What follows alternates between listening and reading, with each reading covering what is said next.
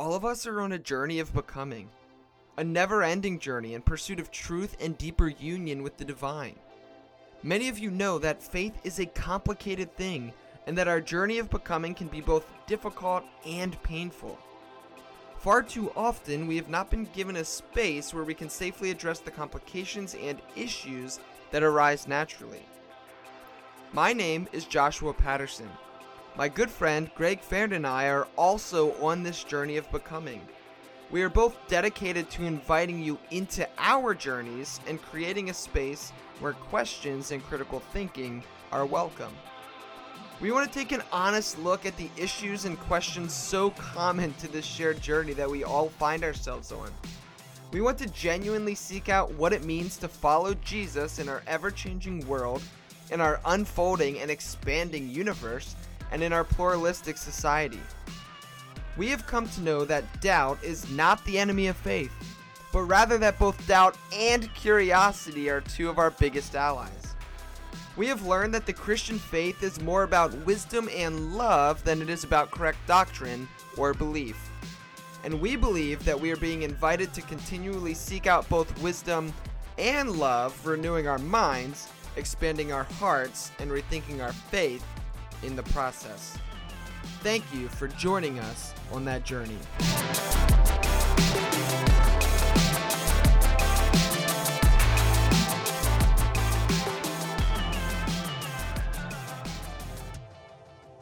All right. Well, welcome back to another episode of the Rethinking Faith podcast. As always, I'm one of your hosts, Josh Patterson.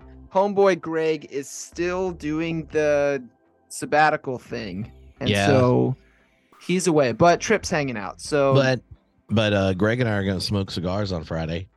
Oh, because we're neighbors, you know. Yeah, hashtag jealous kids in over here. Greensboro do.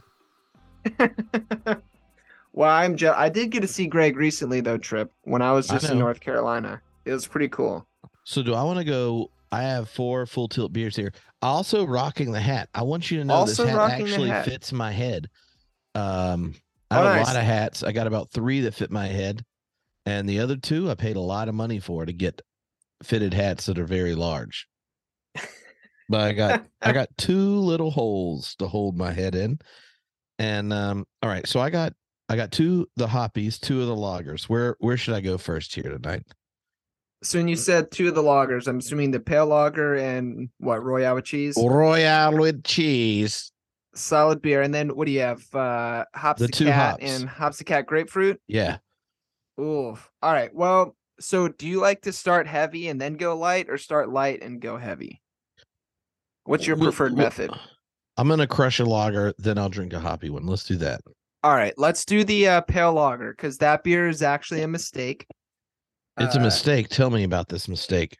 So we were brewing. It was supposed to be a Pilsner for a foundation that I'm not going to name because I don't want to embarrass them. However, I can say that this particular person the foundation is for was in a film called Back to the Future, and we were doing a beer for their foundation and basically screwed it up.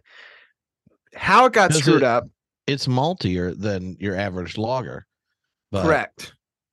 So what happened was it was literally brewed as a Pilsner. However, in our auger system from our previous brew, which happened to be a big heavy stout, there was dark malt left in the auger system. And the dark malt got into the Pilsner, changed the color, added look at that. There's minimal dark malt in that, but it's a Pilsner, so you can't hide it.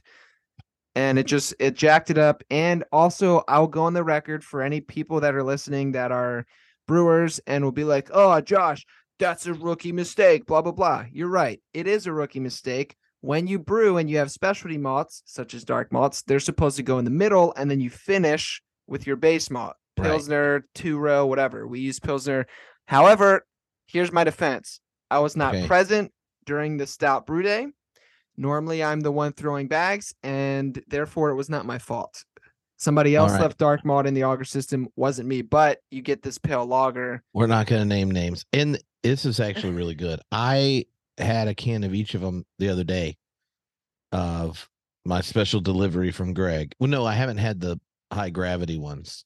But they're stronger than the first time I gave it to you. I was a fan. Yeah. These are so the first one you had was aged for not as long. This one was 18 months, barrel aged, higher ABV. It's nice. All right. Why don't you tell people what we're doing? Yeah, it's a good idea. So basically, all right. I'm gonna also give credit where credit's due. So I was talking to Tripp, and who is you? And Tripp was like, "Hey, I got a really fun idea that I think would fit well with Rethinking Faith." And it's like, "Oh, cool, fill me in because I love fun ideas." And you were basically like, "Well, what if you had on a like God pod people, like podcasters, and you came up with 20 questions that you asked them in regards to like rethinking their faith, and interviewed them and like made that a series." And I thought it was a really good idea. And then you added some other fun tweaks to that we talked about today, actually. And so that's what we're going to do. We're going to do this, and I'm calling it 20-ish questions with, and then whoever the person is. So it'll be 20-ish questions today with Tripp Fuller. And the last question is a fun twist that you added to it, that we should just make people have to listen to the whole episode. Oh, yeah. Oh, yeah. So basically what you're saying is, if this episode fails and it never happens again, I'm completely to blame for ruining your podcast. But if it works later, I get partial credit, even though I didn't pick any of these questions. It was just you have a podcast, Rethinking Faith. So why not ask all the people that start podcasts about how they rethought faith and then have some fun with them? Because I'm 2 weeks away from 15 years, the 15-year-old birthday party of homebrewed Christianity. And it's rare that you're on your own podcast and talking to somebody and then you're like, hold on, let me tell you about myself. And by rare, I mean it's only at least twice a month. Yeah. Well, there are multiple episodes I don't talk about myself in. Yeah, but I think, I don't know, I love the idea because as I've told you before, and we've talked about on the podcast, Greg and I both, even though Greg's doing his sabbatical, like we think story is really important, and story communicates. And so I think this really fits us well because I mean, some of these questions are silly, a lot of them are pretty serious, and it's going to open up people and they can share their story. And then, well, let's see. Yeah. Let's do this. Let's do it. Yeah, 20. This is 20-ish questions with Tripp Fuller. 20-ish questions. And I'm going to be deeply interested how long this takes, because normally when I listen to Tripp Fuller podcast, 3 questions takes about 4.5 hours. So, whoa, that's a bit much. That was a bit much. It was an exaggeration, but I understand. There was a wink involved. All right. So number 1, here we go. 20th questions with Tripp Fuller. Number 1. So Tripp, when you first started podcasting, why is it that you decided to start Homebrewed Christianity? Okay, so there's two reasons. One, you have to go back to 2008. How old were you in 2008, Josh?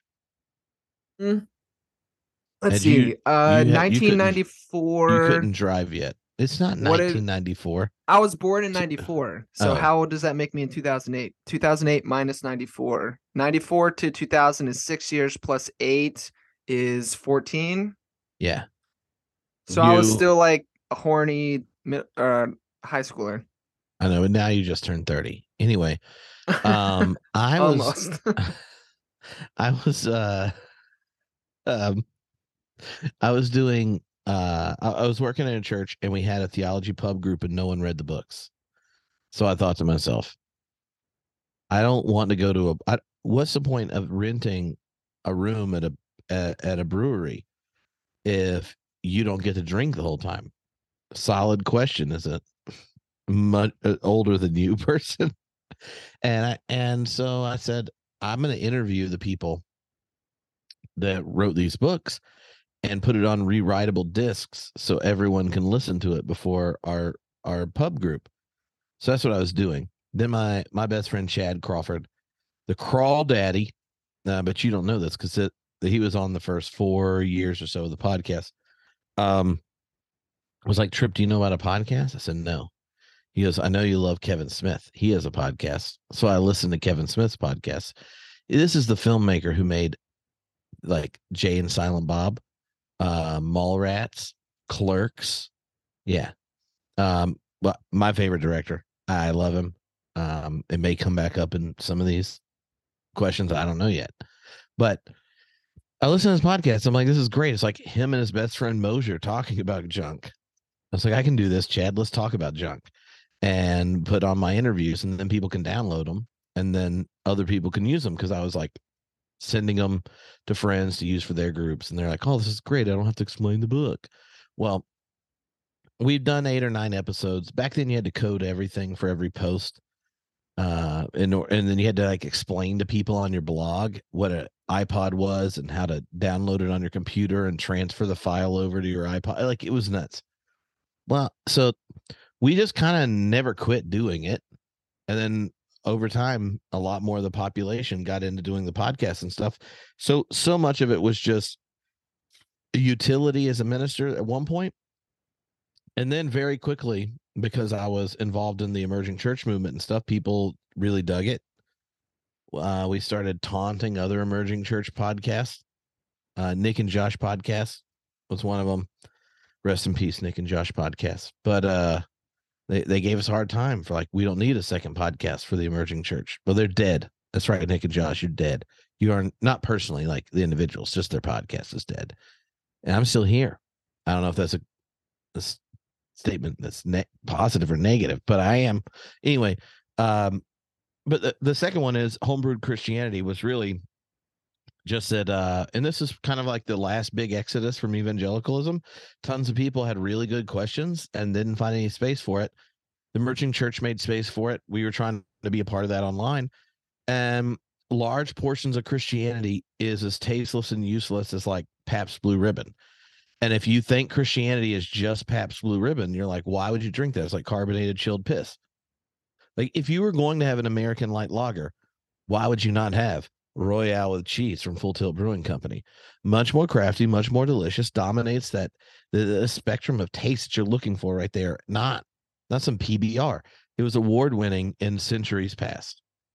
And I think a lot of theology in the church today, the expressions that come out, were really excellent long time ago. And so, this is kind of the birth of the craft beer movement, comes out of like renewal and homebrewing. And so our whole gimmick was, let's just interview the coolest nerds in the academy, so people then have ingredients and they can homebrew their own faith. Because the biggest problem isn't that we don't have like the most popular version isn't the right version. The biggest problem is that the most popular version is tasteless and tastes like chilled urine.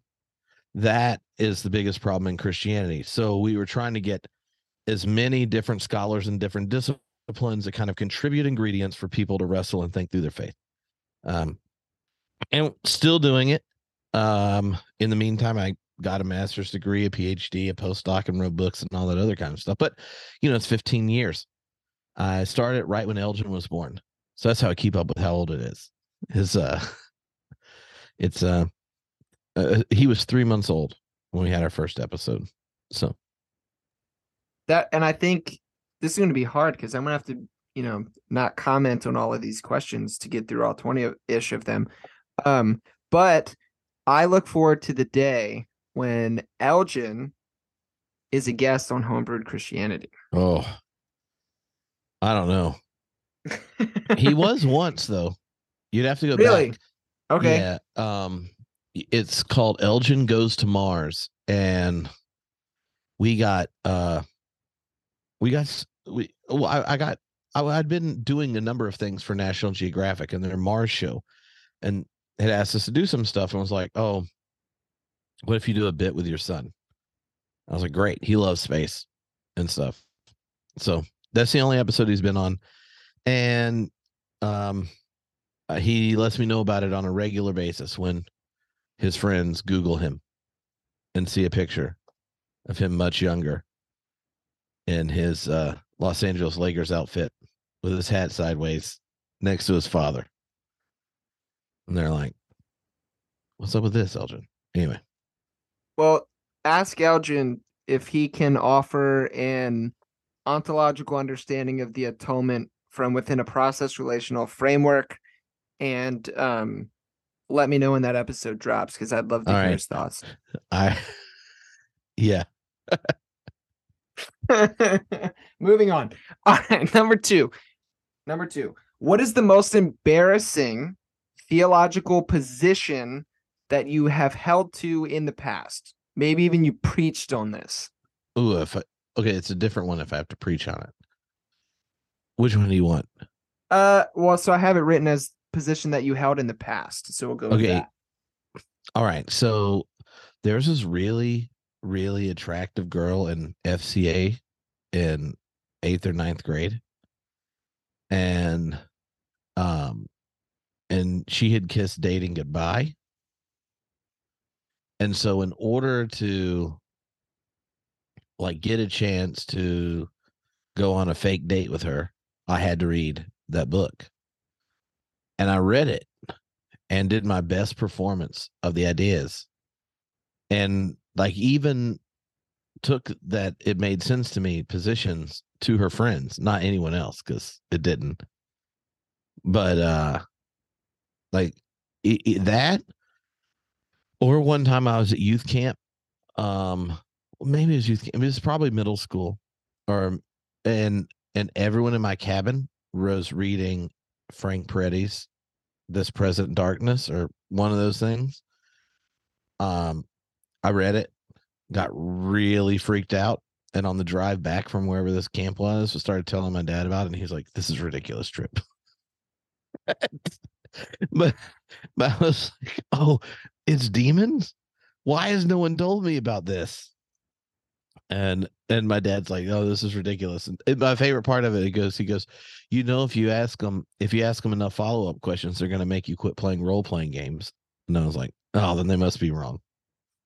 It was the art. The RPGs was what shut it down theologically. I was like, there's no way Jesus is against a solid D20.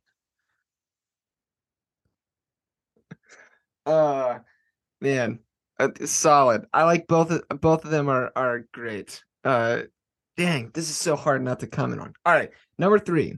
This is like kind of a left turn here. Oh, okay. If you could go back in time. All right. So, because within process thought, that's not really possible. Yeah, temporality is internal, even to God. Right. So, if you could go back in time, what would you tell 15-year-old Tripp? Oh, 15-year-old Tripp. Okay, 2 things. One, you should probably get a good therapist earlier in life. 2, all your accountability partners are lying. 3,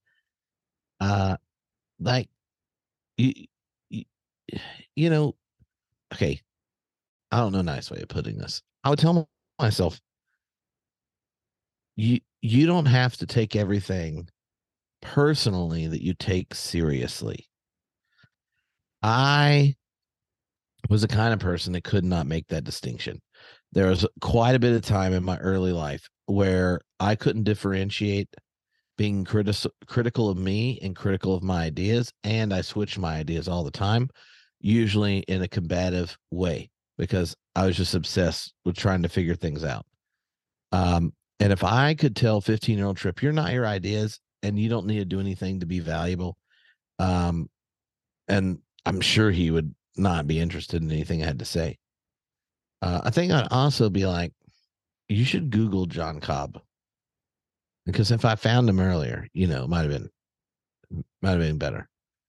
You might have come to salvation in JC a little bit earlier at 15. Yeah, you can only get one JC in your heart, but you can hug the other one. That's pretty good. I know. Did you know I have a new book of John Cobb books, John Cobb essays I edited? Yes, dude. Well, it's currently in my Amazon cart. I'm very excited. And you presented it to John at the 50th anniversary of Center for Process Studies and at his birthday party, 98 years old? 98 years. And he was like, Tripp Fuller is the fucking coolest theologian in the world. Verbatim, that's what he said. Or maybe he said For something someone similar. I've never heard curse, it's something similar. That's cool. Yeah, that's awesome, man. All right. Next, number 4. All right. What is your favorite church memory? So like time Ooh. spent in church, favorite. Okay. I'll just say this is I actually like really love church.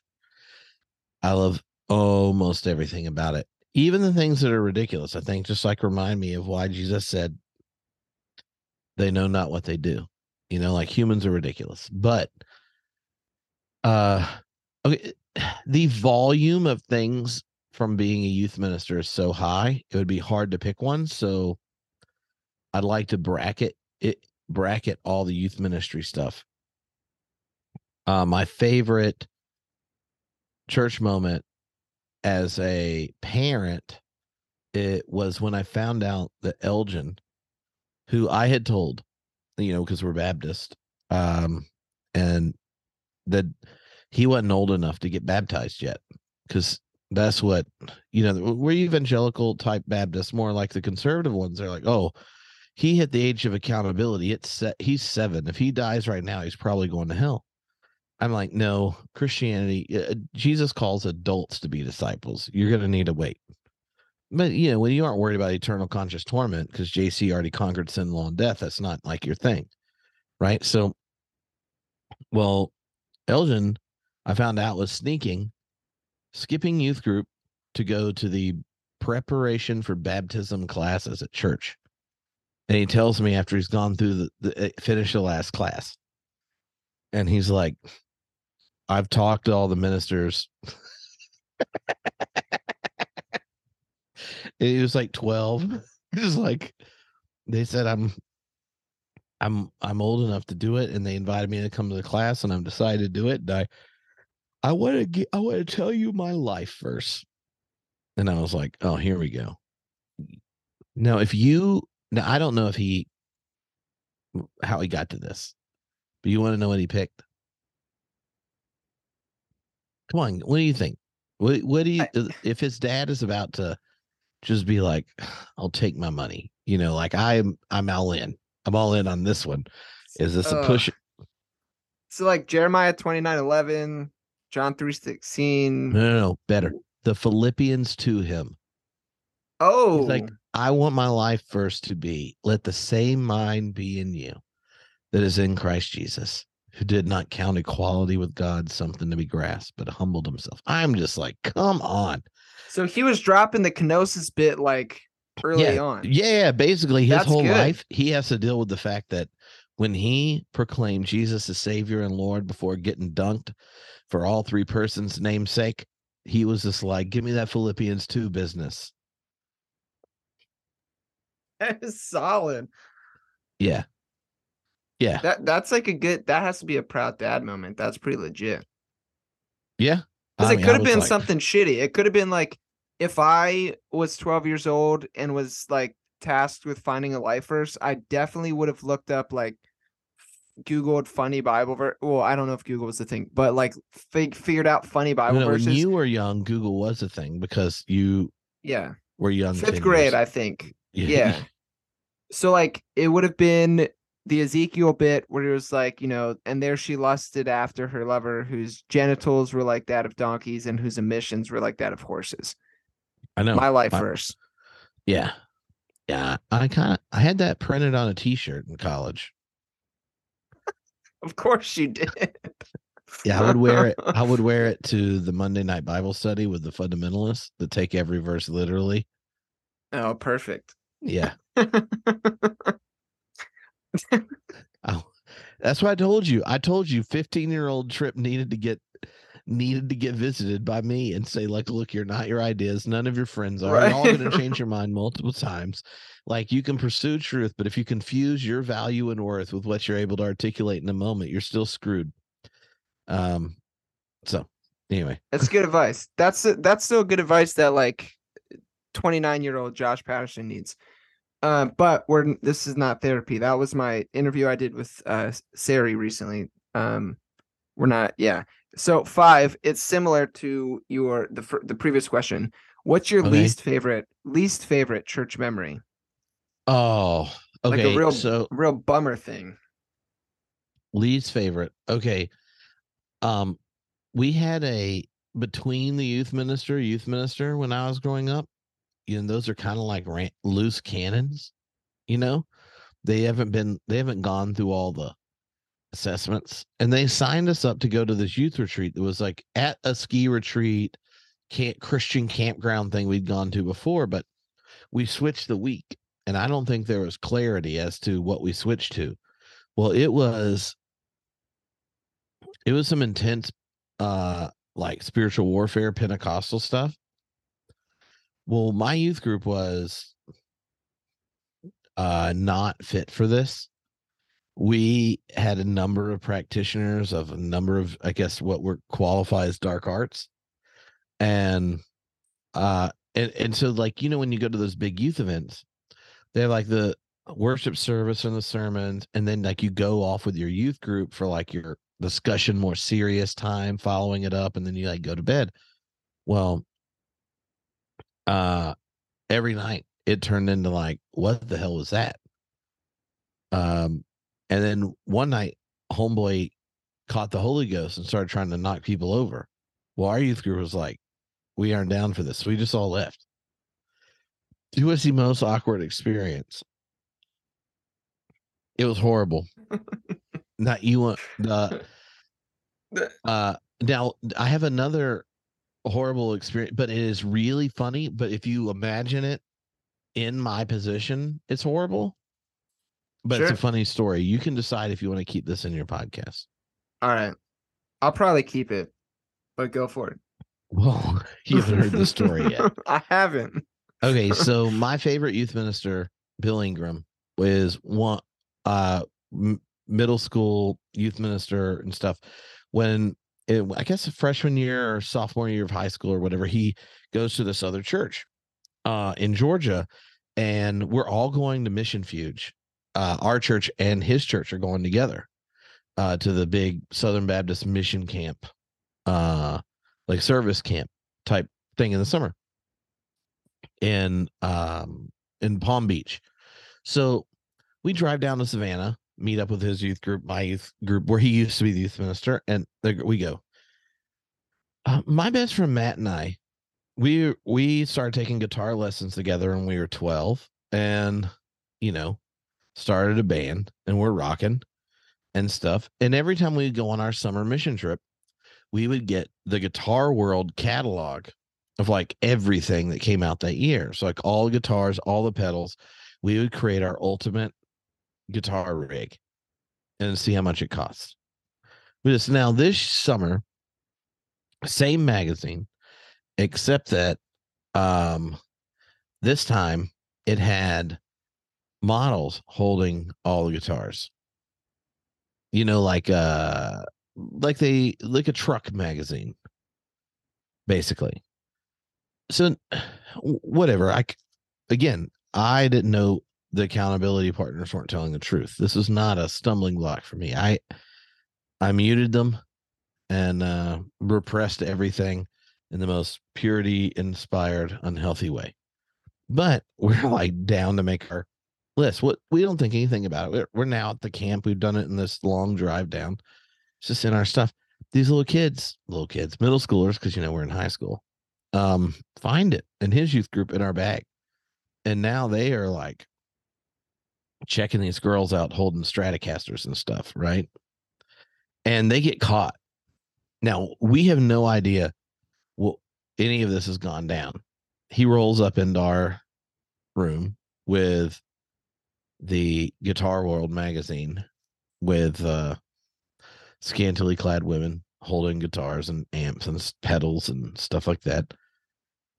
And he's really losing it, right? Like he's like, what WTF, like getting emphatic. I'm like, dude, one, I have no idea how they got it. They went through our stuff. Two, you were our youth minister for a long time. We did this every time we've gone on your youth trip. Then now you're with a different, like, they went through our stuff, stole the thing. We make the list. You're welcome to go look at the papers in it. Like, we're pricing out things, I'm like, and we haven't even messed with it since we got here. It's like what we do when we're driving. Like, I don't know. And he starts going into like leading these kids to lust and, going this and getting all worked up. He's like, this is just unacceptable, blah, blah, blah, blah, blah. And I'm getting irritated because I'm like, look, you don't have to like it. It was in the van the whole time we drove down here. You're not our youth minister anymore. None of our youth ministers care. I don't think my dad does. You used to work for him. You're more than welcome to call him. Like, and I'm like, well, let's just calm down. He's like, I said, I'm going to keep this. And I just can't believe that you're leading these boys to stumble, blah, blah, blah, blah, blah. Now you're going to lose this and I'm going to keep it. And I'd gotten so irritated. So I just said, Matt and I are in the room. I was like, oh no, Matt, I don't know. What am I going to whack off to now without my guitar magazine? And I said it so loud that that you heard the other rooms, with two beds in it. It's like a dorm room with like 6 rooms with 2 beds. And some of them were our youth boys and some were the others. And you just hear laughter, to which he then of course gets more upset. And he leaves. And then after the volume just, it couldn't stop. It was like one of those things. Once you start laughing, then it's hard not to laugh. And then I felt bad everyone was laughing because I just felt really cornered and embarrassed. And I'm like, I know what you're suggesting. That's not what I'm going to do, because I didn't roll like that because I was a real Christian, But after like 30 minutes of people like starting to laugh over again in all the rooms, he like blew up and started screaming at everyone. And I was like, oh, this is horrible. All for Guitar Magazine. Anyway. Now, all right. Love the story. I'm going to tell a quick aside and then move on because we still have some 20-ish, well, less than 20 questions. Similar story. I participated in this thing called Chrysalis when I was in high school, which was like a retreat that you would go to. It was like, I don't know, like 3 days or something, like Thursday through Sunday kind of thing. High school retreat. And there were these different talks. There was like a dating talk that, the high school kids would give, a male would give it to the males, female to the females. And there was also a marriage talk and a single life talk. So they covered the bases. Oh. And then there was this panel that would happen where you could write unanimous questions, put them into this thing, and then the panel would they would answer the questions for you, right?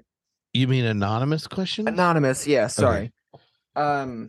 English is what is my first language. I was about to lie. I just suck at it. And so what would happen is we would do this thing called a team retreat. So if you were one of the people that was facilitating the weekend, you would go away to a weekend retreat where everyone would give their talks. We'd critique them. The panel for the sex thing could practice, whatever. I thought, because I was in high school, that it would be funny to draw a picture of a penis on a note card and submit that to the panel. And then I did it. And when the panel came up, the pastor that was like, they had these things called SDs, spiritual directors. They were the pastors. One of the SDs got up and held up the penis in front of everybody. And was like if steam could come out of his ears, it was happening. He was pissed, like red in the face. Angry. Did he wave the penis around in front of everyone? Yes, like he was, which made it hilarious. Like we were laughing before he even said anything. Oh, it was like, this is supposed to be, we're Christians and this is supposed to be serious and blah blah blah blah blah. And everybody in the room except that pastor knew that I was the one that did it. And it was, I don't know, it was hilarious. And then you stood up and you said, "Come on, friends, it was really hard for me to believe anyone would make such a joke. Like, how did such deceptive, perverted things penetrate into your minds? Yeah, well, on that same weekend, there was this thing that would happen. It was actually really powerful. So, one time at youth camp, exactly, the people that were coming, they didn't know about this, but if they were attending, there was this thing called agape letters, where people would write like really nice letters, like I love you, God loves you, kind of thing. And so, like, at a moment in the weekend, the people that were participating, they would receive a bag filled with like hundreds of letters from like friends, family, people they didn't know, kind of thing. On that same weekend, my buddy Dan, not Dan Koch, he was not present at this event. I did not know Dan at the time. But my buddy Dan drew a phallus and wrote, "How deep, how long, how wide is the Lord's love for you?" And it was it was supposed to be a very serious moment. And it was like I was dying. Anyway, there you go. Phalluses. Yeah, and I hope youth group kids still do that. Because it's funny. Here's a question. I'm gonna answer a few of these quickly. Watch this. You ready? All right. This will be a quick one for you. Number 6. All right. What prominent doctrine needs to die? Penal. There we go. Penal substitutionary atonement. If you could remove one book from the Bible, what would it be and why?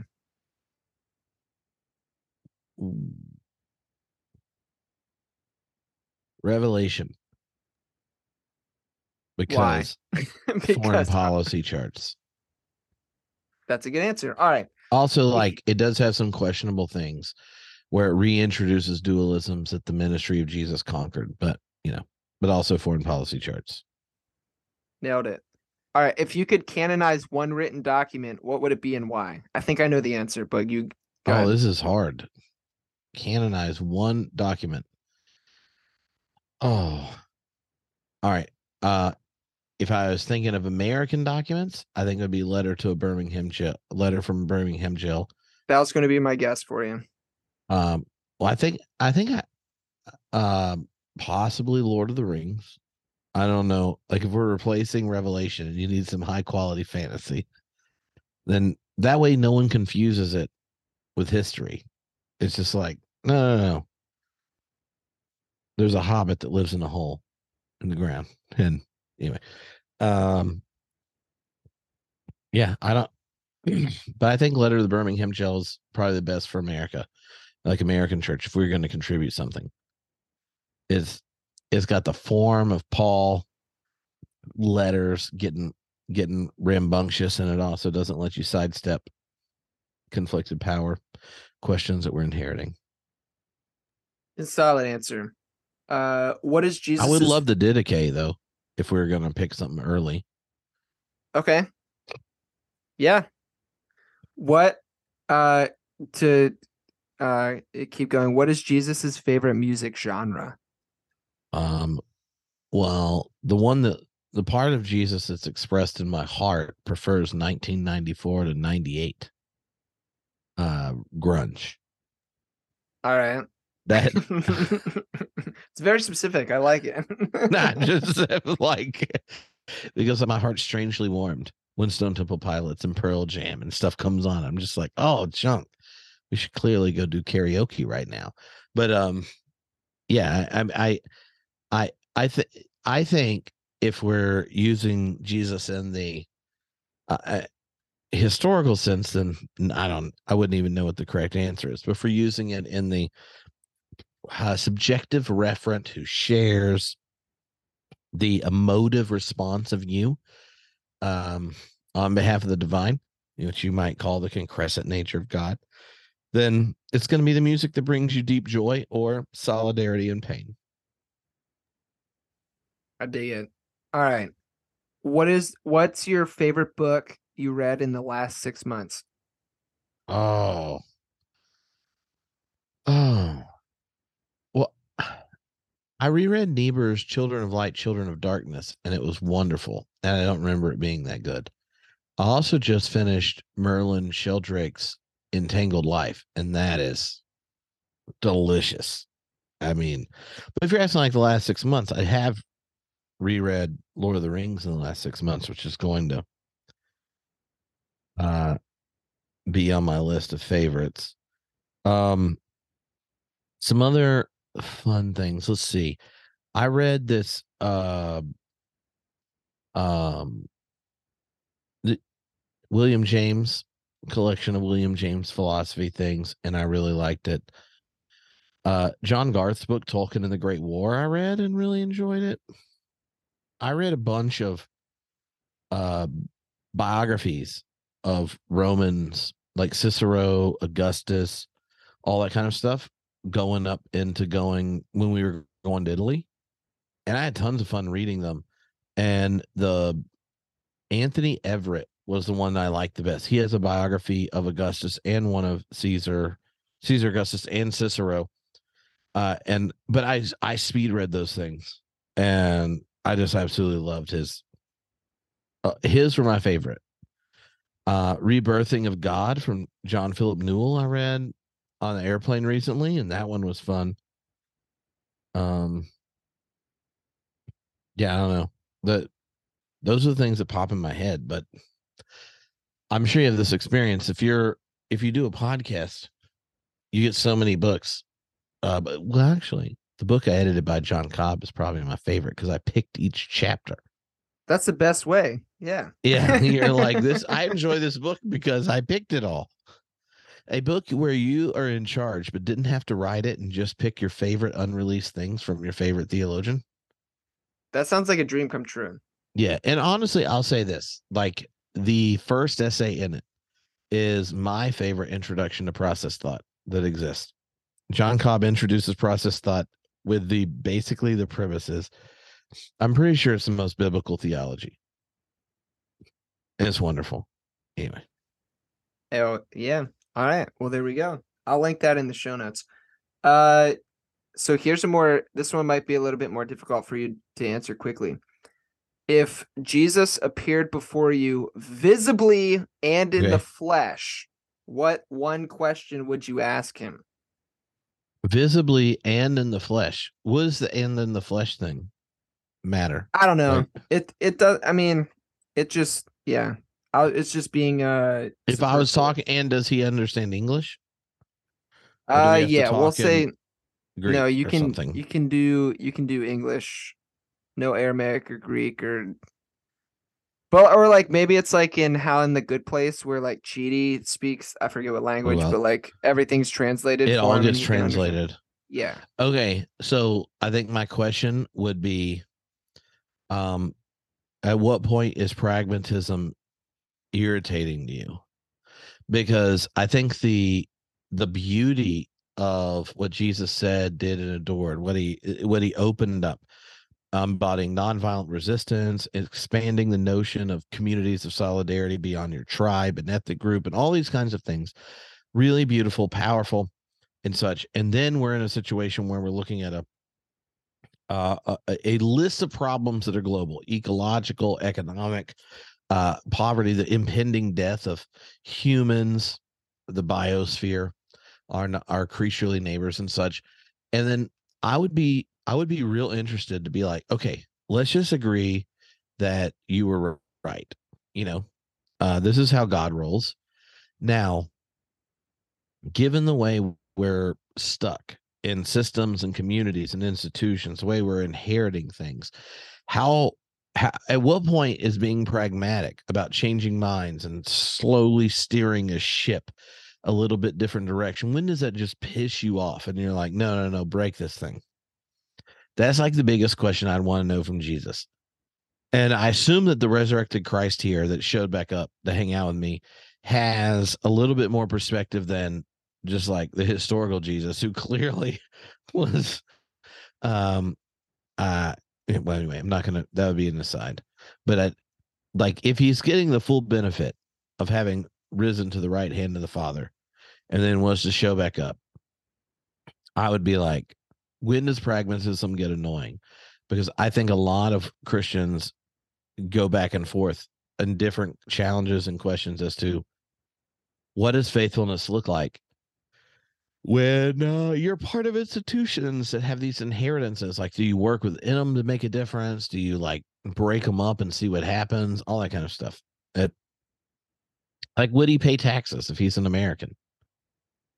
Half of it goes to just kill people or have stuff in waiting so we can sell it in the cheap to Ukraine to kill people. Like, it's, I'd be interested in what his response was.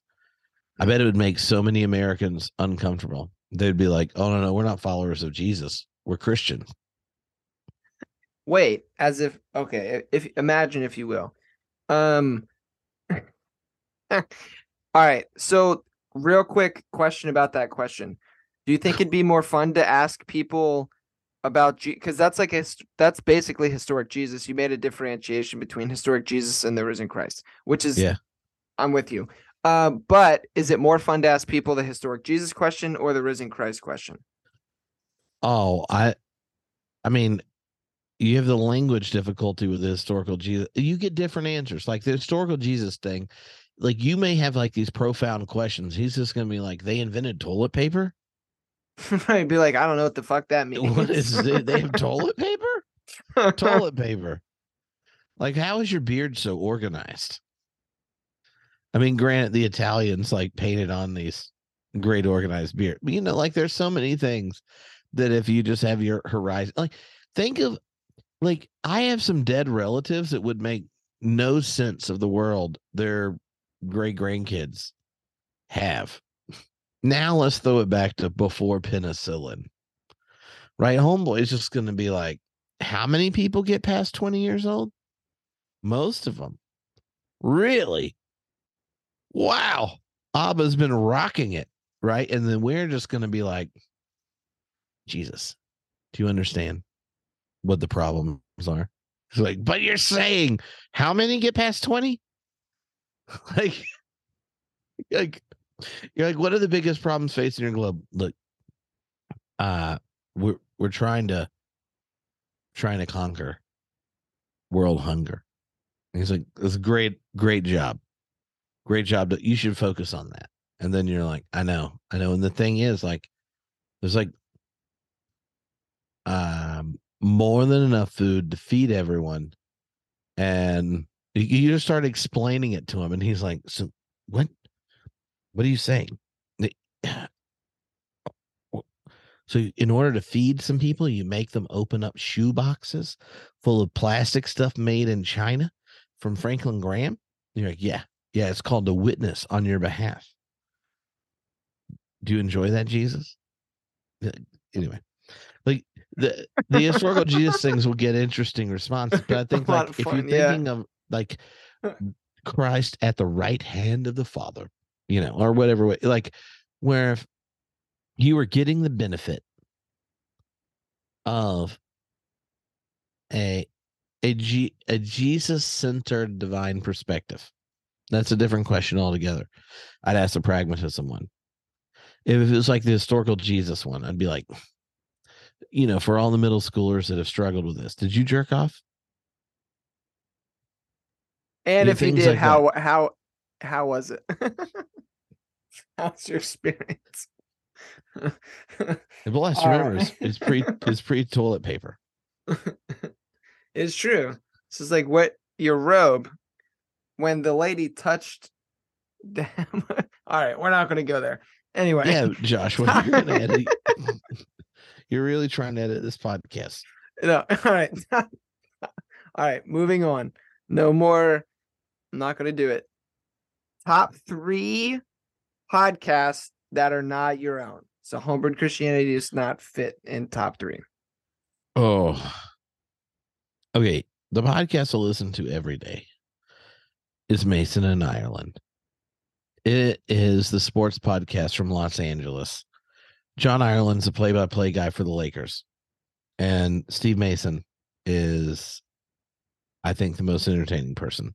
Now, it is 3 hours, but the commercials cut out because 3 hours of radio in Los Angeles. And it's how when I was a minister, I listened to keep up with all the LA sports and stuff because people talk to you about it. Now I got endeared to them. And in Scotland, I would listen to it every day, especially during lockdown. And so I listen to it all the time. But if you don't love Los Angeles sports, then I wouldn't suggest it. A second, okay, well, if you want a podcast about podcasting, School of Podcasting is my favorite. My favorite Tolkien podcast is the Prancing Pony podcast. My favorite news podcast is Breaking Points. But my favorite, the one I miss no episodes to, is Robert Wright's podcast, Robert Wright's Non-Zero podcast, and I'm a member of his Patreon, where you get so like he does interviews every week. Robert Wright, the author, science writer, and all that kind of stuff, talks about religion, science, and philosophy, and foreign policy. I think this is probably his main area. He wrote the book Non-Zero, but the bonus podcast every week is him and his longtime friend Mickey Kaus, who's like absolutely nothing like him politically. Like, he's like a Trump fan, but not like a Trump fan for the reasons, like, if an intellectual was to try to convince themselves to be interested in Trump, Mickey Kaus does that. He ran for governor in California. And one of these things where like half his political alignments are liberal and half are conservative. And I mean, he's obnoxiously annoying, but they're best friends. And they talk about the news for like 2 or 3 hours on Saturdays is when it comes out. And because I love Robert Wright, it's one of my favorite podcasts, because I actually like, this is a semi-intelligent person that holds these positions, and it's helpful for me. And they're both so much older that they don't understand any of the culture things, that is thoroughly entertaining. It's endearing, right? Like, listening to them talk about any of the culture war type stuff is hilarious, because Mickey says stupid things like someone that feels like Trump would say, and Bob, or Robert Wright's kids, are like Ivy League leftists, and so like he knows not to say certain things, and it's just funny. But the thing they share in common that is my, like, if I was to talk about politics on a regular basis, is that America has almost no dissent in its foreign policy, and it drives me up a wall. The right and the left may disagree and have fights about all these identity politic things. They may posture different ways on taxes, and tons of things, but they both are deeply committed to the military industrial complex and strength through force and all sorts of things, like having, hundreds of bases in other people's countries. And both of them are deeply suspicious and find it problematic. In Robert Wright's book, Non-Zero, which is one of my favorite books, it's talking about developing non-zero relationships as opposed to zero someone's, right? Where someone wins and someone loses. And he spends quite a bit of time articulating the way that America violates the rule-based order of the globe and then expects everyone else to hold it up. And he keeps pointing it out to go like, no, we don't follow any of these rules. And then like we randomly pick when we have problems about it, because we actually don't care. We're just going to do what we think is important to us. And as long as that's still our framing, it's really hard to respond politically to a lot of the major threats, environmental ones, genetic editing, intellectual property, what we do with technology, and once it goes online. I mean, there's so many things where nukes, where if we don't figure out how to cooperate outside of the nation state, then we're screwed. And America gives people a hard time if they're against us for breaking those rules. Well, we break them all the time. Anyway, but Robert Wright's Non-Zero podcast, my favorite part is the members podcast.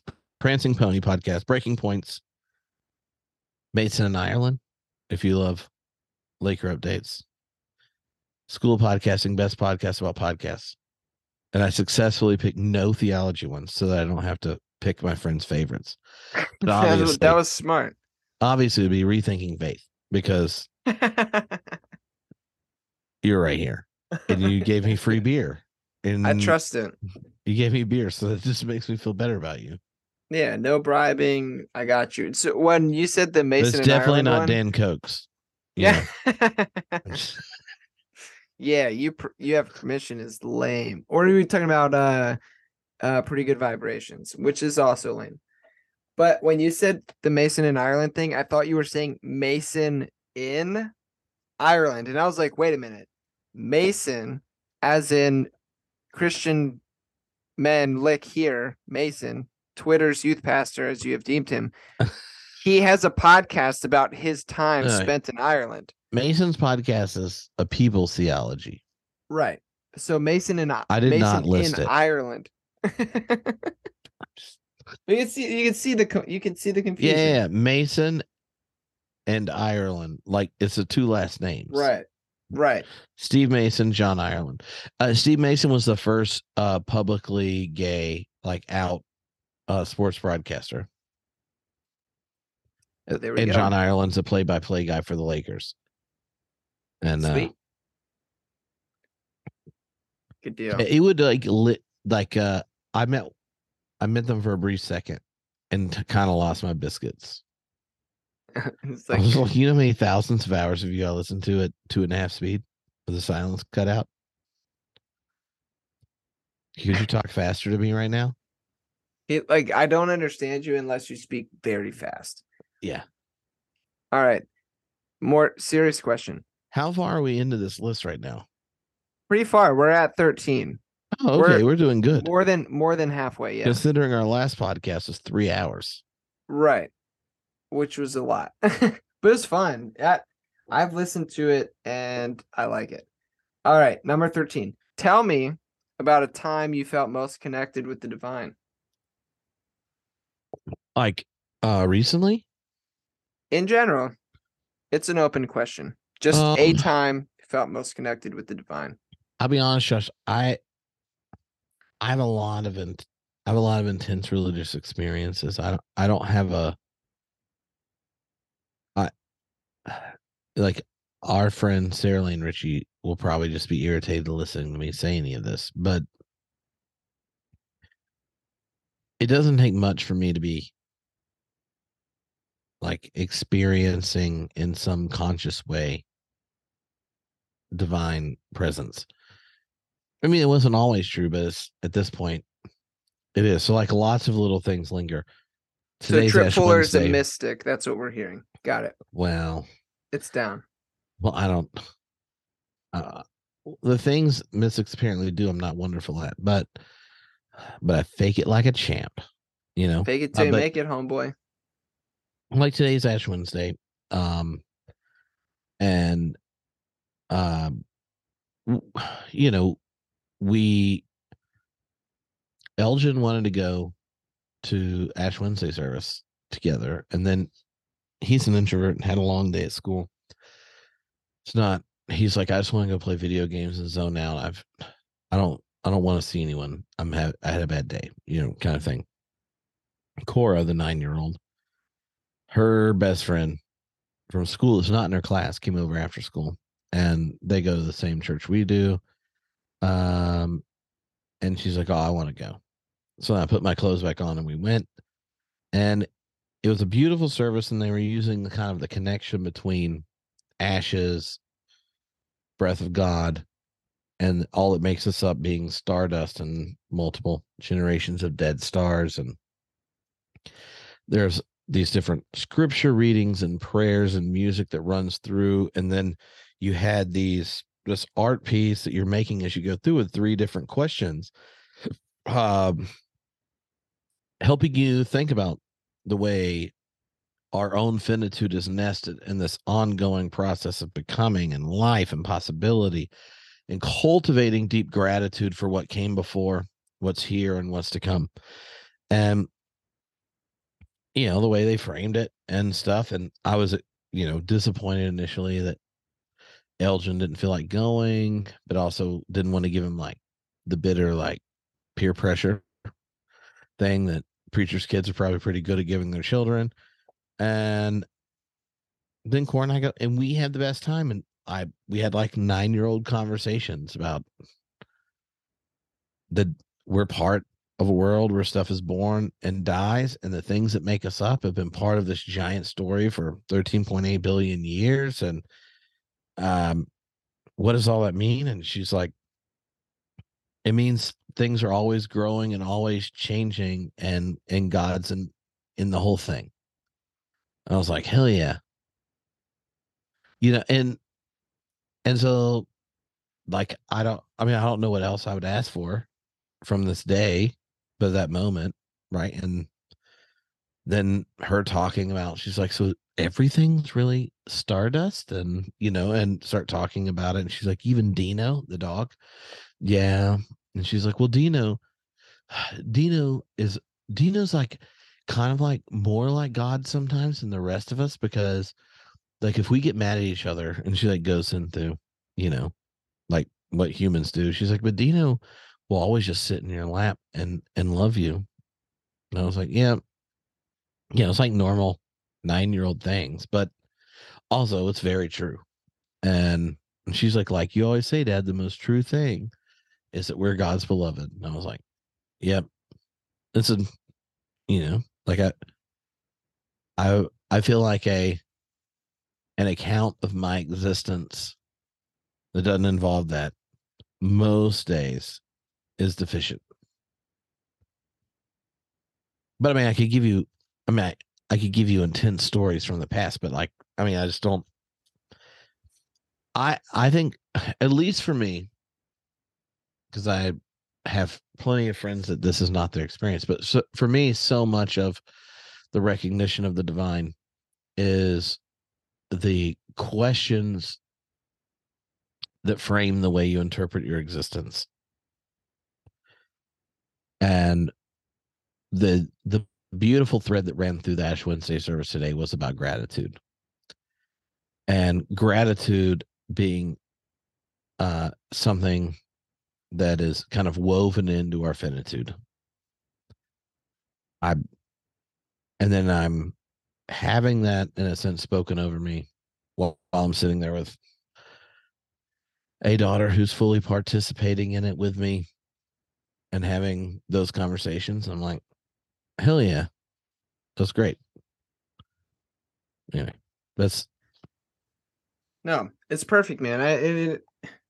I think when I think about that question, because and I know I'm not supposed to be commenting on these, but we're doing good. So, when I think about this question for myself, I am in a similar position to you. I have a hard time speaking on it because I call think of myself as like a wannabe mystic. But I have these experiences where I am like randomly overcome with emotion. mm-hmm. Like literally where I like physically cry. And I've noticed about them, there are always moments when I am actively participating in things that are good and beautiful and true. Um, for example, the most recent one, where I like lost my shit, I was like in front of hundreds of people and started crying like an idiot. And it wasn't even for anything good, for a dog wedding. My wife is in animal welfare, and as a fundraising event, they do this dog wedding. And so they had these two dogs. Were you the bone bearer? I was the officiant. Okay. And the dogs, so both of these dogs were dogs from Barks, which is the rescue that I was putting it on. And they were both a part of this thing they have called the Frankie Fund, which is like dogs that are really, for lack of a better term, like come in super fucked up and like they're probably going to die, but like is people Frankie give money. Fund in relationship to Frankenstein? I don't know. I don't know enough about it. They were like, this one's stitched back together. And that's literally what they are. So these like both of these dogs were like essentially like miracle dogs, right? And they're making them get, fake married, whatever. But I'm like telling these dogs stories in front of a group of people who are here because they all of them like paid good money to be like, this is like picture legit wedding. This was in like the Lord Baltimore Hotel, which the ballroom costs like thousands of dollars to rent out. They give it to Barks for free. All of the vendors, the alcohol, the food, the tables, the wedding cake, everything was free. It's a wedding. Picture a wedding. I'm talking about these two creatures that were down and out, literally going to die. And these freaking people in this room that were love animals enough to come to a fucking dog wedding. There was something about that moment performing this fake wedding ceremony that I was just overcome with emotion. And I was crying in front of all these people like an idiot. But to me, it wasn't, and I try to explain it to my wife afterwards, like, this was a moment where I felt deeply connected to the divine because whatever was happening in this space was something that I thought was good, it was beautiful, and it was true. And that happens a lot for dumb stuff. But I don't know. There you go. Now look, you can make fun of me. If you end up being a parent and then you see holiday commercials, I'm done. I'm going to be done. Yeah, you're just like, oh no, Folgers isn't my cup. Yeah. All right. I'm gonna take that question and flip it. All right. Tell me a time when you felt the least connected from the divine. Oh, least connected. See, I don't know if I'd use connected. Maybe where the presence of divine feels like be a good academic, problematize my question. No, I like go talk to Dan Koch about it. He'll get mad and then answer it.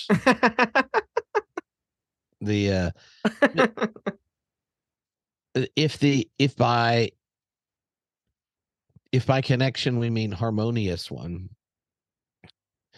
the times in the middle, Dark Night of the Soul, the times in the middle of situations where like I'm pot committed to being ridiculous in some way and then halfway through realize I'm being completely ridiculous, like it's always the worst with parenting, I think, where I think I'm like trying to be a reasonable parent, making some demand or trying to be clear about something, and then I'll ask a question or follow up, or Alicia gives me a look, and then I think, and I'm like, actually, I'm in the wrong here. Like that is like the disharmony experience, and it bothers me. But then at night, when I'm going to bed and everything's done, and then I think to myself, WTF, Tripp, like you let whatever it was going through your life that day get to you, so you screwed up about showing up for the people that are most important to you. Like, how did that happen? Where did this come from? And I find it's those kind of failures when it goes to your partner or your children are the ones where I am most resistant to any kind of divine affirmation.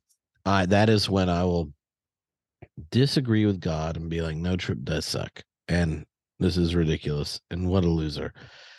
And when I can't manage to understand myself as cared for and affirmed, not that anything I did was accurate or not, or good or not, but that is the experiences that are most far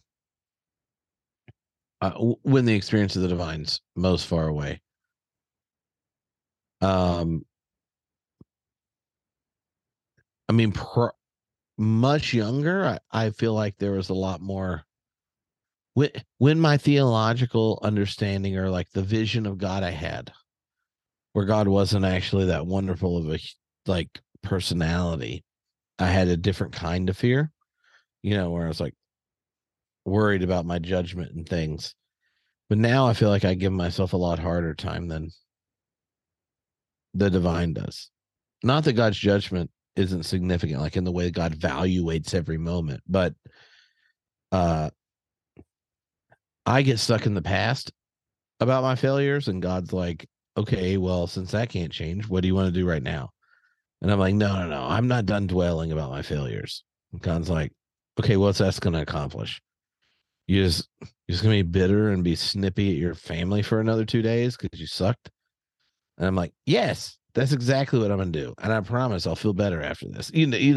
Like the distance from God experiences are for me most often my resistance to the gift of grace for the next moment, where I'm stuck in whatever my past failures were or whatever,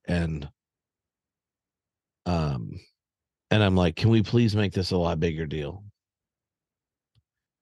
And I think culturally, though, like at this moment, there's a lot of people that want to. Boom! Tripp is back. I don't know what happened. And you were in the middle of a really good thing. And so what I did was when you cut out, I started talking about how I was resonating with what you were saying. Oh, but then I'm glad you resonated. No, big time, dude. Cause the times too when I took a timestamp, and good luck editing this, Marty. But when I feel most like disconnected or whatever, are similar to what you're saying. It's times when I feel like I'm laying in bed and I'm like, wow, today, Josh, you really were a shitty husband, or like that situation at work, you didn't handle it correctly, or I don't know if I can be honest. Here's one. Like, dude, I can't believe that yet again today all you did was just like drink beer all day and be shit faced. Like I resonate with the experience of like, I don't know. You phrased it basically like, I don't know, God, I think you're wrong. Like, Tripp really does suck. Like, more often than not, my days end with, I don't know, God, I think you're wrong. Josh really does suck. So all that to say, I resonate with the what you're saying. Well, yeah, I think that I one of the things I love about Martin Luther, the Protestant reformer. Not the letters from the Birmingham jail guy. I know I've already canonized him. I'm not right. canonizing Martin Luther. Got it. No, if we did, his 3 treatises from 1520 would be my suggestion. Because, anyway, he had this predicament where he had internalized the like quest for faith in a way that gave him all sorts of guilt and anxiety. And then his confessor was like, homeboy, you're taking this a bit too seriously. Like, you don't need to go losing sleep because you had your little foul thought, running in the background, all day long. Like, you need to relax, Martin. You're getting a little worked up here. And he's like, whoa, whoa, whoa, whoa, whoa. I got to confess my junk. I got to, and honestly, like, how do we even know the forgiveness stuff here works? Like, I don't really feel like hanging out in purgatory, let alone hell.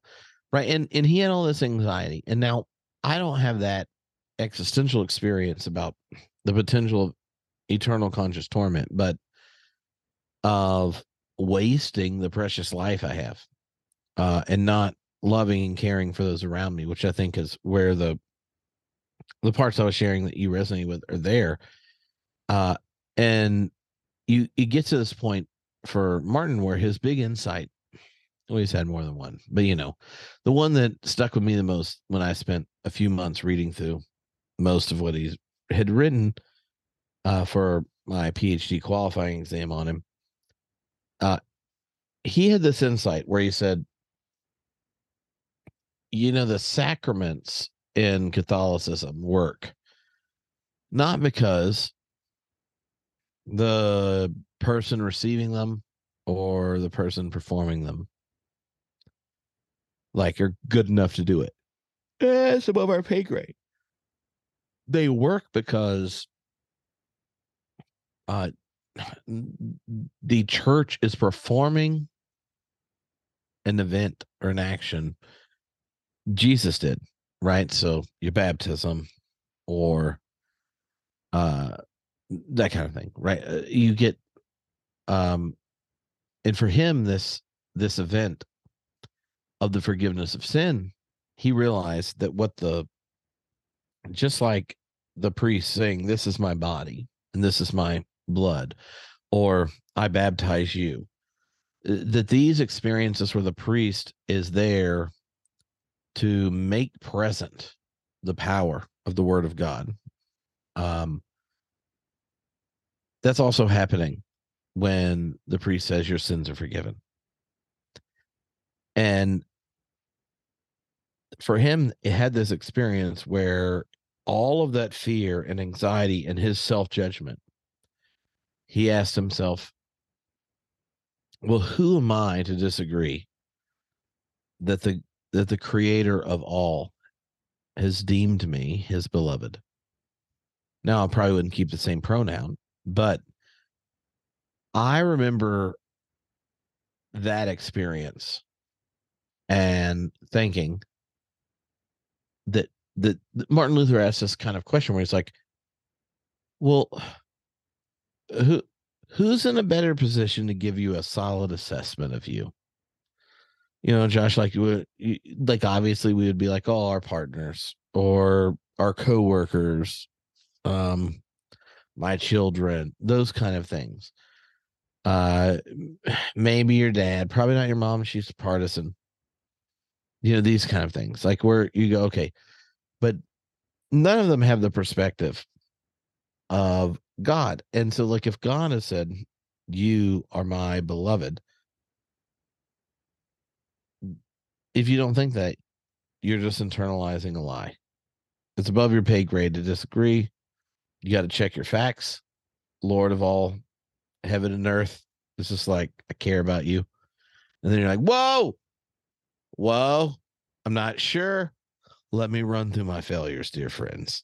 And this kind of thing. And I think what Luther realized was that when the church says your sins are forgiven in the, after confession, that is very much like you are my child, right? Baptism, or this is my body, that it has that function, that the sole purpose of the church there is to witness to what God has already done, what God has already said.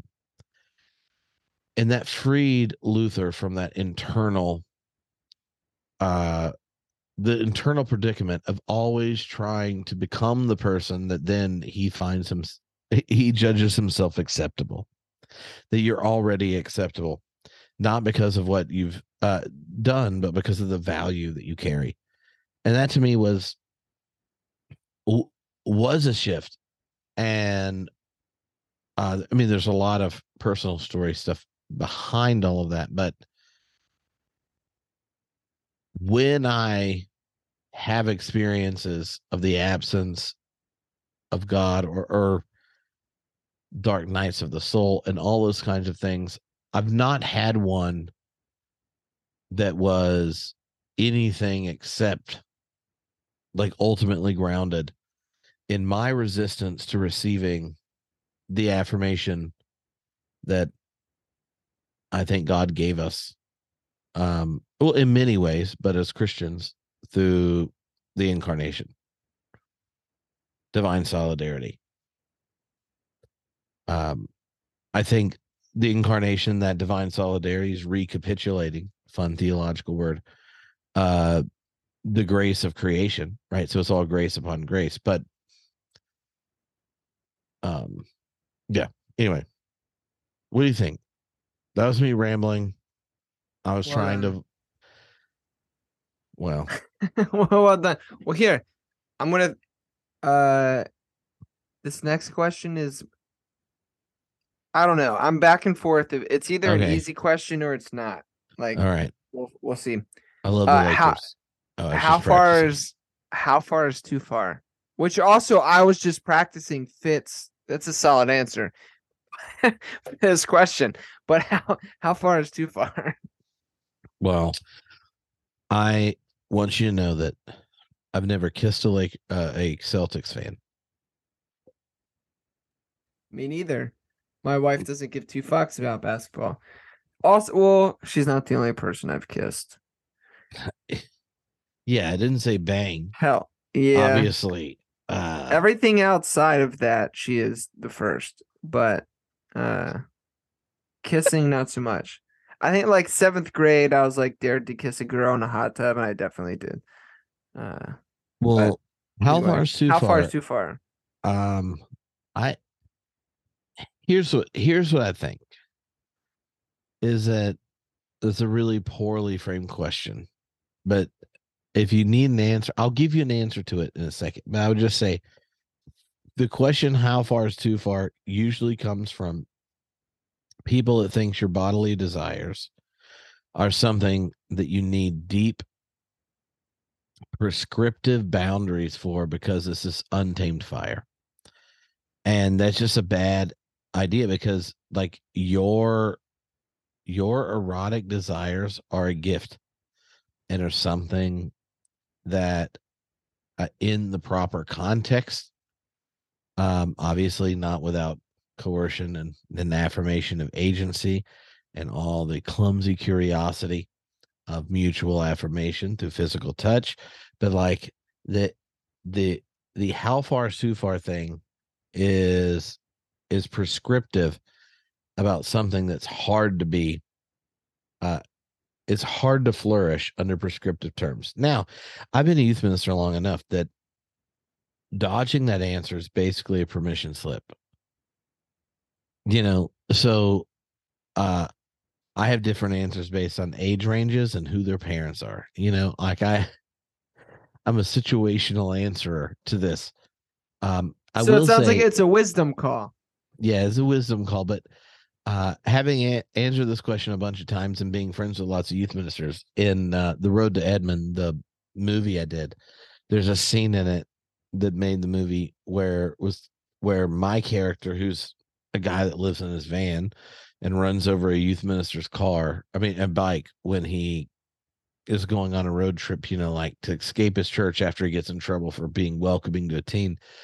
And I find out he's a minister. So my character is driving this van, it picked him up. And I pretend to be one of his youth, little Jimmy, who's asking about how far is too far. And I mean, this is a true story of a person I know who asked after the how far is too far and not being clear. And in the movie, I do this, right? Like, and you're like, well, what if I don't touch the areola? Right? Like, could you grab the boob but just not touch the areola? And having watched the movie at film festivals, both a number of them, but the number of people who bring that scene up as like like a palpable experience if you grew up in a religious environment, where the idea like you could touch a boobie as long as you didn't touch the nipple, that kind of thing makes me that like that is like the origin of like why I resist it. But if resisting specificity leads you just to be ridiculous, then I'll likely tell someone like one step before what I would like to be held responsible for giving advice. That's my like legal disclaimer as a youth minister. Like, but I I was a youth minister that showed that made sure everyone knew how to use birth control in a variety of ways and have facilitated parents talking with certain members of their family about accessing it. And I was also the one that insisted that you should not need another person of same or different gender to come. And I find those are the more important things. If you eliminate birthing, the conception, and you eliminate the presence of another person required for you to enjoy the gift of an orgasm, then you can start to answer that question in ways where you're honest about the way emotional vulnerability and all that stuff comes. So, but prescribing no sex before marriage is a real bad idea. Yeah, I did it. So just like I succeeded, but I was also married at 20. So, you know. Right. So you had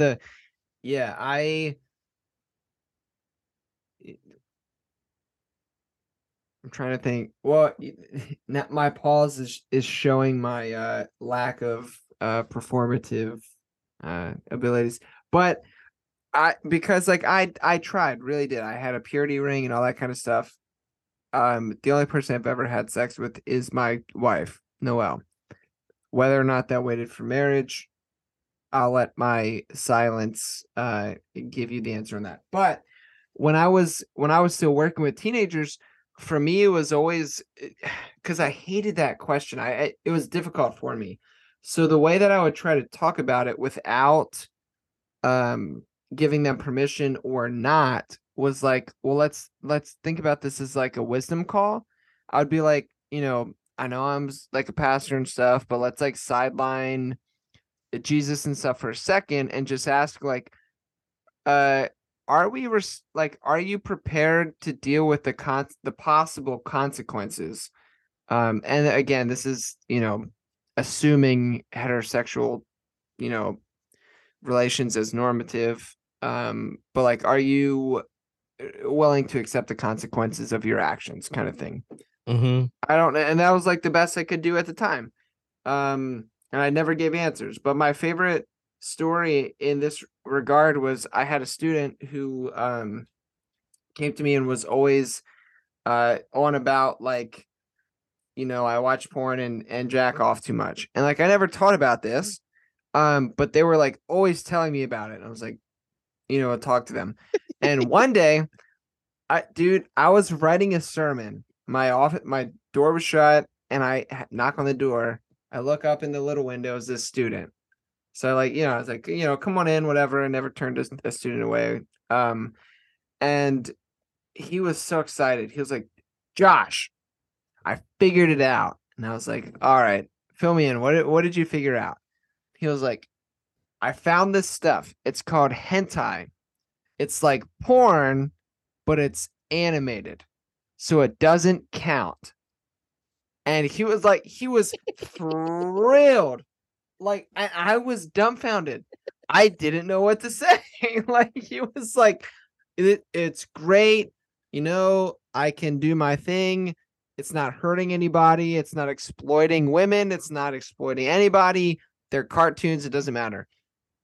And like he was thrilled about it. Like it was a thing. And so yeah. Anyway, it was a breakthrough.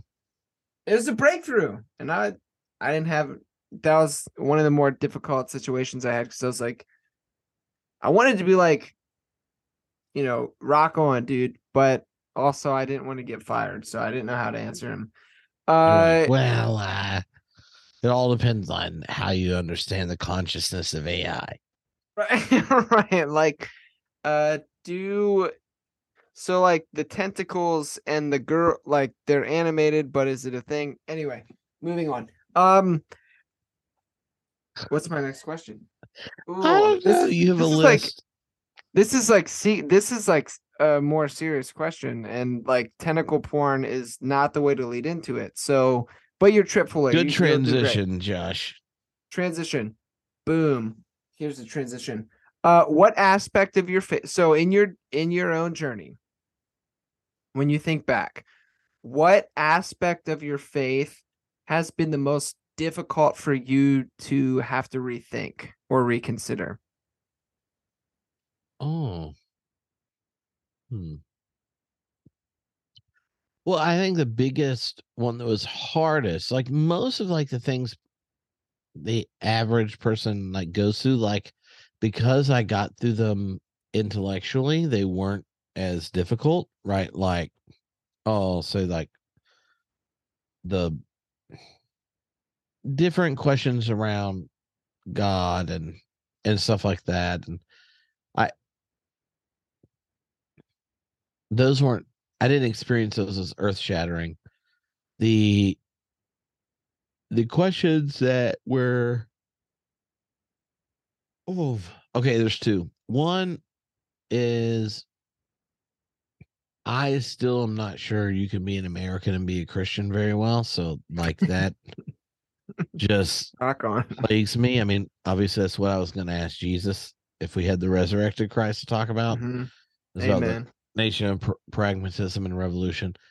Um, and the other is, and this is more of a recent one, like knowing all you know about the way psychology shapes things and such.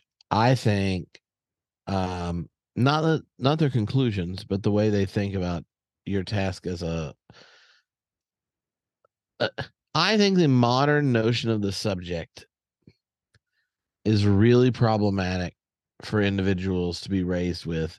And because we live in a multi-ethnic, multi-religious democracy, and the dominant shared narratives are shaped by neoliberal capitalism and the myth of the democratic individual, um, it is very hard to, as a parent, communicate uh, faith and its task in a way that is as deep as you would wish it was if you grew up in a place where it mattered ultimately.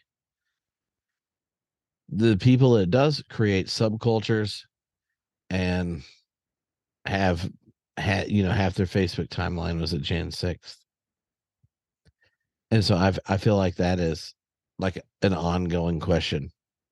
Um I have about as many, probably more problems with what is the dominant, I mean, philosophical problems with the dominant worldview of the academy as with shitty religion. But it's more culturally acceptable for people on my side of a political spectrum. So plenty of people get put in it, and then parents tell everyone their kids are free agents and they don't want to coerce them into something. But what it ultimately does is what they're being coerced into is the logic of neoliberal capitalism. And so then you wonder whether or not you're actually giving your kids a chance to experience the gift of any wisdom tradition, let alone your own. Uh, don't have an easy solution for that one. Lose a lot of sleep about it. Um, yeah. All right. Well, another Was that even an softball. answer to the question you asked? I knew the two things I wanted to talk about, but then I forgot the question by the time I got to them. No, it's good. It was All what right. aspects of your faith were most difficult to rethink. Oh yeah. There you go. Which Parenting. yeah, it's tough because like for the longest time for me it was Jesus. Like I did an episode with fuck, what's his name, Colby Martin, um who like actually two episodes with him. One he had did like a book called Unclobber, but the other one was like The Shift or something like that. And he had a whole chapter about rethinking Jesus. And like at that point in my uh faith journey, whatever, I was not prepared to start asking that kind of question. Were you distracted by Um, how well his hair is? Like he's always got yeah, his hair on point. he does. Yeah, Colby does. Or he has like that hat. It's like purple. I don't know what it is, but it's a purple hat that he wears all the time. But anyway, um, so this question, like, yeah, all right. I already, yeah. If you still All consider right. yourself a Jesus follower, which I Yes. believe you do, Uh why have you stuck around? huh. Well, I think that if you look at the major crises that are facing us as a species, having communities that think and are grounded in a picture of self-giving love is going to be required for the survival of the species. I also think that the advent of communities of nonviolent resistance to imperial regimes is a breakthrough of God's own self-investment and testimony in history. And to be called up into that structure of existence is a deep grace. I also think there are, and I know how this sounds for people that have shitty religion. I don't know how it sounds. I know what it's like to talk to people that have had lots of shitty religion, and I haven't. And then they just start describing me their experience of Christianity. I'm like, yeah, I'm not even sure that counts. So, but so like on the macro, there's that, but also, there's like pragmatic things about like just the life outcomes of people that participate in religious communities, and there's that. And then on the other side is that there are very few places that when they are being themselves, then they do a number of things. When you gather, it begins by telling you that you should cultivate gratitude for being part of a cacophony of life and grace. And then it invites you into naming the places where you're broken, harmed, and need growth. It's called a confession of sin and such. And then proclaims that in the you're allowed to be completely honest about reality because it's in the context of grace. And then after that, reads texts from multiple communities and parts of history and tells you, like, look, you're part of a giant history of people wrestling with the divine. And then it seeks to call out of that wisdom that not just was present then, but is present for yourself in the present. And then invites you to join the movement that all those texts and communities represent. And then it says to you, you are the very place the divine is being welcomed and greeted. Are you going to greet and welcome the divine? And then it blesses you and sends you out. Like, I don't find a lot of other stories and invitations that aren't stories outside of the historic wisdom traditions compelling. I'm pretty comfortable about switching if I needed to, but I don't feel a need to. But I think most of the cultural expressions that claim your identity that have been developed of late are ways of valorizing some of the worst parts of our biological inheritance and the justifications we give for it at the cultural level, like uh, making heroes of billionaires is the moral equivalent of celebrating a plantation owner, but we're supposed to act like it's different. Anyway, I people are interested. I have whole classes on this, but I'm just meaning like the amount of death. Like if you anyway, it if you for me, there's not. I don't find any of the other big stories that compelling. I mean, unless there was like literally,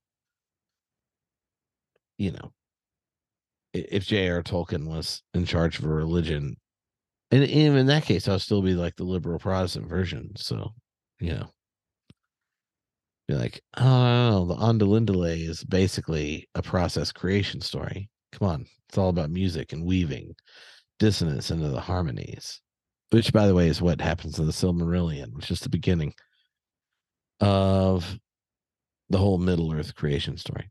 Anyway. So I got 5 questions left, and two of them might require some explanation. The following the last three are like I already know one of the answers. I probably don't even need to ask you. I could just answer it for you. But all right. So do you still attend church? I know you do. And if you do, why? Because it's awesome. Nailed it. All right. Where do you see Christianity in 25 years? Well, obviously, everyone is a regular donor to Homebrewed Christianity podcast. No, I actually think 25 years is an interesting number because, I think it is going to sound bad, but when the baby boomers are dead, I'm real interested in what's going to happen. I'm with you, which is why I picked 25. And so I feel like there are going to be certain changes that people have been beating their head up against the wall that the moment they're out of power will shift, and then there'll be a creative spurt, right? Because I mean, you tell me if this is wrong, but I feel like my age and younger are no one was really smitten of some time that we were culturally dominant and awesome, right? Like that baby boomers had this idea like, oh no, we were good at this one point. We're going to get back there. Come on, friends. Because everyone basically that came of age 9/11 and after knows that Christianity is like been like the theological cover for stupid shit that, and then now people are just like, oh, we don't need to do that. We don't have to go anymore. We can just like tell everyone we're evangelical and be a Christian nationalist, or whatever their thing is. I feel like the church is in the process of they're on a keto diet right now. They're like shedding weight. They're also like starting to hit the weights, because whoever's going to be left once the baby boomers are dead and the institutions reshuffle are going to be there for like some semi-legitimate reason, not just because Christianity happens to be in charge of America and you have to be one to run for office, right? And so I feel like there will be, in the next 25 years, there's going to be this like dying off of the generation that has nostalgia and has ceased change, and then this eruption of creativity for the people that remain. But the ones that remain aren't going to be like depressed about dwindling numbers. It'll be more like energized of how do we harness faithfulness in beautiful ways. That's my optimistic take. I hope it's true, because the planet would really love communities of faith committed to the flourishing of all of our human and non-human neighbors. And that will more likely take place post baby boomers. Now, but I love a lot of them. So I'm not interested in them exiting. You know what I mean? Yeah, I like optimistic Tripp's perspective. This one is super easy. I feel like an idiot asking you, but okay. Tolkien or Lewis? Tolkien. Because I'm reasonable. I already know. I didn't have to ask you. What's your favorite CCM band? Ooh, does Five Iron Frenzy count? Sure. Okay. I made up the rules, so yeah. That's a good answer. So fun fact, when I first found Five Iron Frenzy, I didn't know that they were like a Christian thing. Yeah. Oh, yeah, they were just witnessing for the Lord. Yeah, and it worked on me. It's weird. All right. So here we go. The last question of the 20-ish questions. All right. What podcaster do you want to hear answer all of the questions that you just had to answer? Because they're going to be the person that's next, and this is full like pull the curtain back kind of stuff. Per your recommendation, whoever you say, either you are going to email and CC me, or I will email them and CC you and be like, hey, we did this fun thing. I want you to do it. What do you think? To continue the series. So who's it going to be? Or do you have any suggestions though? Because I can be persuaded. Like, I have no problem talking someone into doing this, mostly because I have a lot of friends I'd be interested in doing. Now, if you're asking me of who I think would be most entertaining, that is a different answer. So all right. Um, this is difficult because I could be selfish and be like, here's a person that I know you're connected to that I would love to talk to, but also like, I don't know if the 20-ish Qs thing is the format I'd want to talk to them in. And I'm almost more interested in like, who do you think would be fun hearing do this, regardless of like if they're popular or not or whatever. Like, just I don't know. Yeah. Okay, so here's a deep cut. A deep cut. Deep cut. I'll give you two. I'll introduce you to both. All right. My sensei, like the person, if I have to talk to them, if I need someone older than me that's full of wisdom to talk to, is a man by the name of Todd Littleton. I personally would love you two to talk. Um, he he he's wonderful. He podcasts, and he's in my like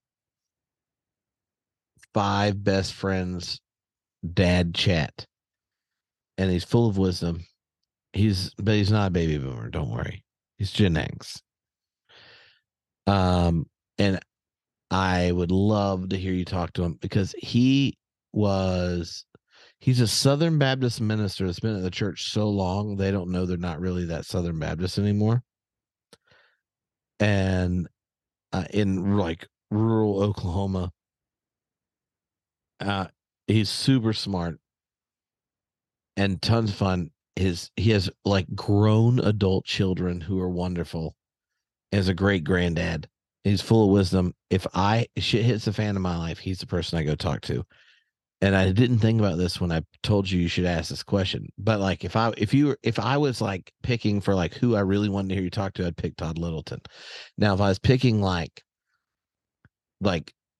sheer entertainment value, one, I think if you asked him from the Evangelicals to do it and you sent him like a 6-pack of some high gravity sour beers and he had to drink it while you were doing it, that'd be great because I've been drinking a lot while doing this and I feel like that'd be entertaining. You know? Like that would be fun because I know he resists drinking while podcasting. It'd be good for him. I think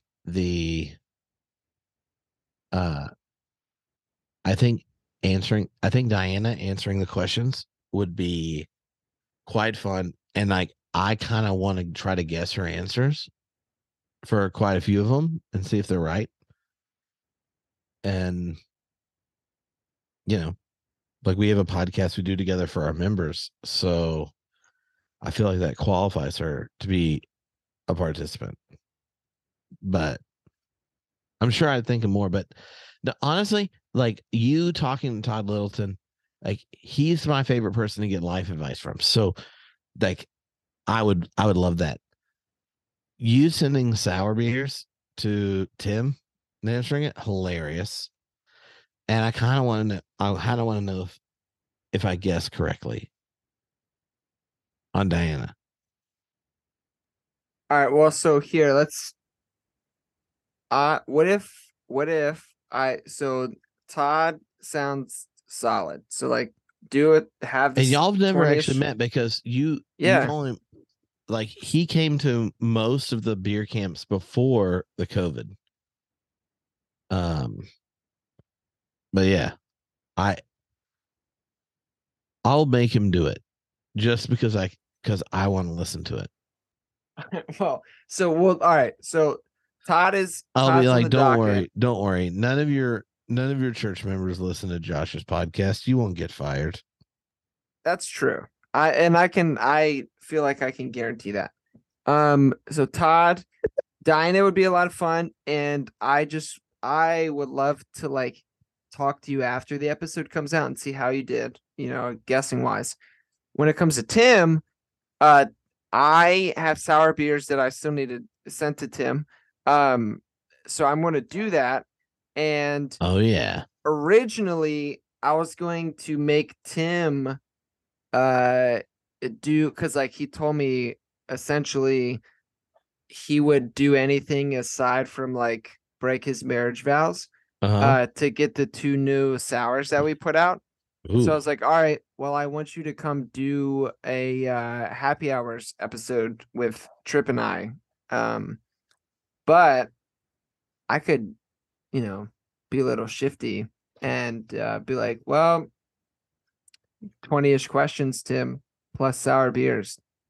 well, I mean, I can always ask him questions while we're on there. Like That's I don't want true. to not I don't want We to can pat make that. We like can make it a Patreon thing yeah where people have you're to. now Yeah. you're now like you're like, do you want to not hang out with Tim on the internet with Josh? Like whoa, I'm an extrovert.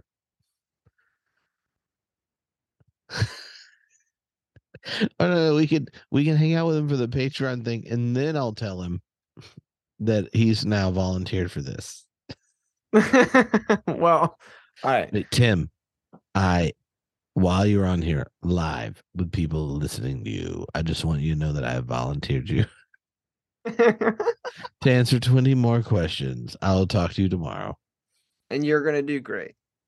You'll do great. You'll have answers for most of them.